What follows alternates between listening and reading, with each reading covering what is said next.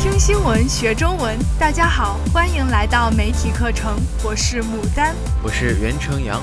今天呀，我们要为大家带来3则新鲜的资讯。第一则呢，和我们最近中国非常流行的一个现象夸夸群有关。第二则呢，则跟假冒星巴克咖啡有关。第3则和东京奥运会有关。好，那让我们首先来听一下第一则新闻。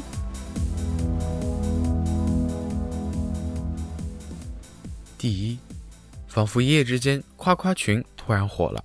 有人为寻求认同，有人为取悦伴侣，收费夸人的服务亦应运而生。多个电商平台已上线在线夸人服务，但在业内看来，夸夸群终究只是一时的产物，并不能真正解决焦虑、缺乏认同的话题，难以形成常态。其目前的一些盈利模式也难以实现规模性放大。我们的第一则新闻呢，就涉及到最近在网上非常红火的一个夸夸群的存在。这在中国的社交媒体微信上非常的红火。其红火的原因呢，就是在于大家可以通过夸夸群来取悦别人。夸夸群的基本运营模式呢，则是某些人花钱去夸赞，请别的一些人来夸赞某些人。对，比如说你的女朋友生日快到了，你就到夸夸群上去祝她生日快乐，并且让许多人无限的去夸赞她，取悦她。这里就涉及到了我们今天要说的第一个词语，取悦。对，取悦的意思就是取得别人的喜欢，也可以用讨好来替代，但是取悦更加的正式。对，夸夸群的成员呢，会用尽他们的毕生所学去赞美你、取悦你，但这终究只能让你获得一时的愉悦。而且在约定的服务时间终止之后呢，这个被夸的人啊，就会被马上踢出这个群聊。对，这就从侧面反映出了当下社会当中年轻人普遍内心焦虑、缺乏认同的问题。对，但是呢，他这里也提到夸夸群的产生啊，并不能真正的解决焦虑。这里呢，就涉及到我们的第二个关键词，焦虑。焦虑的意思呢，就是焦急、忧虑。现在的年轻人呢，常常焦急、忧虑于自己的未来、自己的事业，因此呢，他们想从夸夸群当中来获得一些鼓励、一些安慰。但是这里也提到，夸夸群终究难以形成常态，而且也并不能真正的为他们缓解焦虑。所以呢，解决这种焦虑真正的方法应该是广交友、多读书，这样才能让我们的未来充满光明。好的，现在让我们来听一下第二条新闻吧。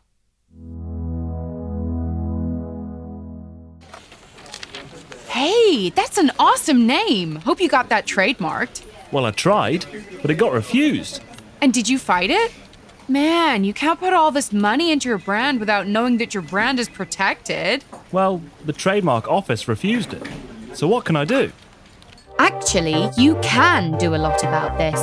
The attorneys at trademarkers.com are dealing with refusals all the time, and in many cases can salvage your trademark by adding disclaimers or arguing against objections from the trademark office. And did you know that if there are other earlier trademarks that pose an obstacle to your registration, there are ways to require them to actually prove actual use and have them cancelled if they are not being used? Just contact the professionals at trademarkers.com. With a network of attorneys in more than 60 countries, we make sure your brand is protected. trademarkers.com. 第二，制售假冒星巴克咖啡窝点被警方捣毁。无锡警方查获4600余公斤咖啡原料，控制10余名嫌疑人。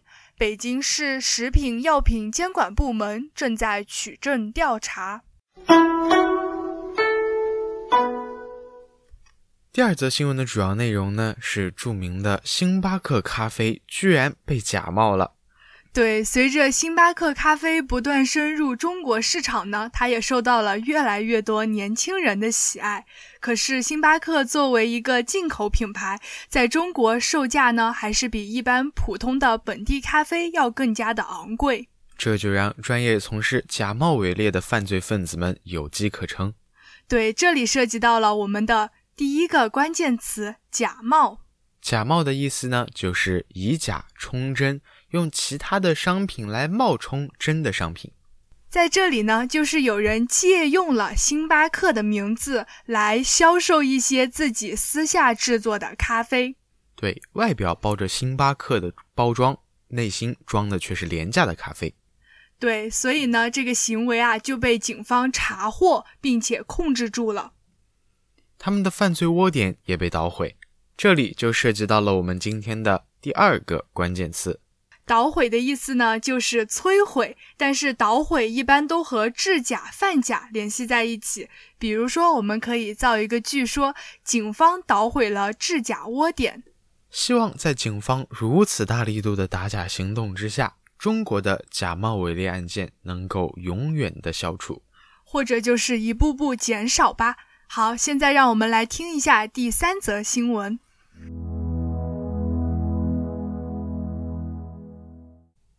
第三，日本奥林匹克委员会主席竹田恒和19日说，他今年6月任期结束时会卸任，不寻求连任，同时辞去国际奥委会委员职务。竹田涉嫌行贿，换取东京奥运会承办权，遭法国检察机关调查。第三则新闻和日本奥林匹克委员会的主席宣布不再连任有关。他宣称自己将在今年6月份的时候卸任，不寻求连任。这里提到了两个反义词，卸任和连任。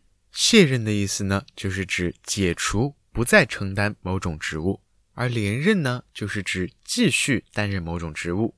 对，卸呢就是卸下的卸，表示解除，而连呢就是连续，表达一种持续的状态。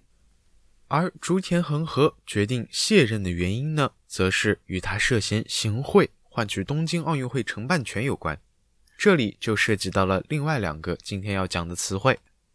涉嫌的意思呢，就是被怀疑和某种非法活动有牵连。那它这里涉及到的非法活动呢，就是行贿了。行贿的意思就是施行贿赂，指参与了贿赂他人的活动。贿赂的意思呢，就是指权钱交易，你给我钱，我给你某些权利。对，或者是利益之间的交换。这里竹田行贿的目标或者是内容呢，就是想要换取东京奥运会的承办权。虽然最后东京奥运会的承办权确实花落东京，但是他的不法行为还是被法国的检察机关发现。这种行为绝不能得到姑息。好的，这就是今天为大家带来的3则和中国以及日本有关的新闻。听新闻学中文，我们下期再见。下期见。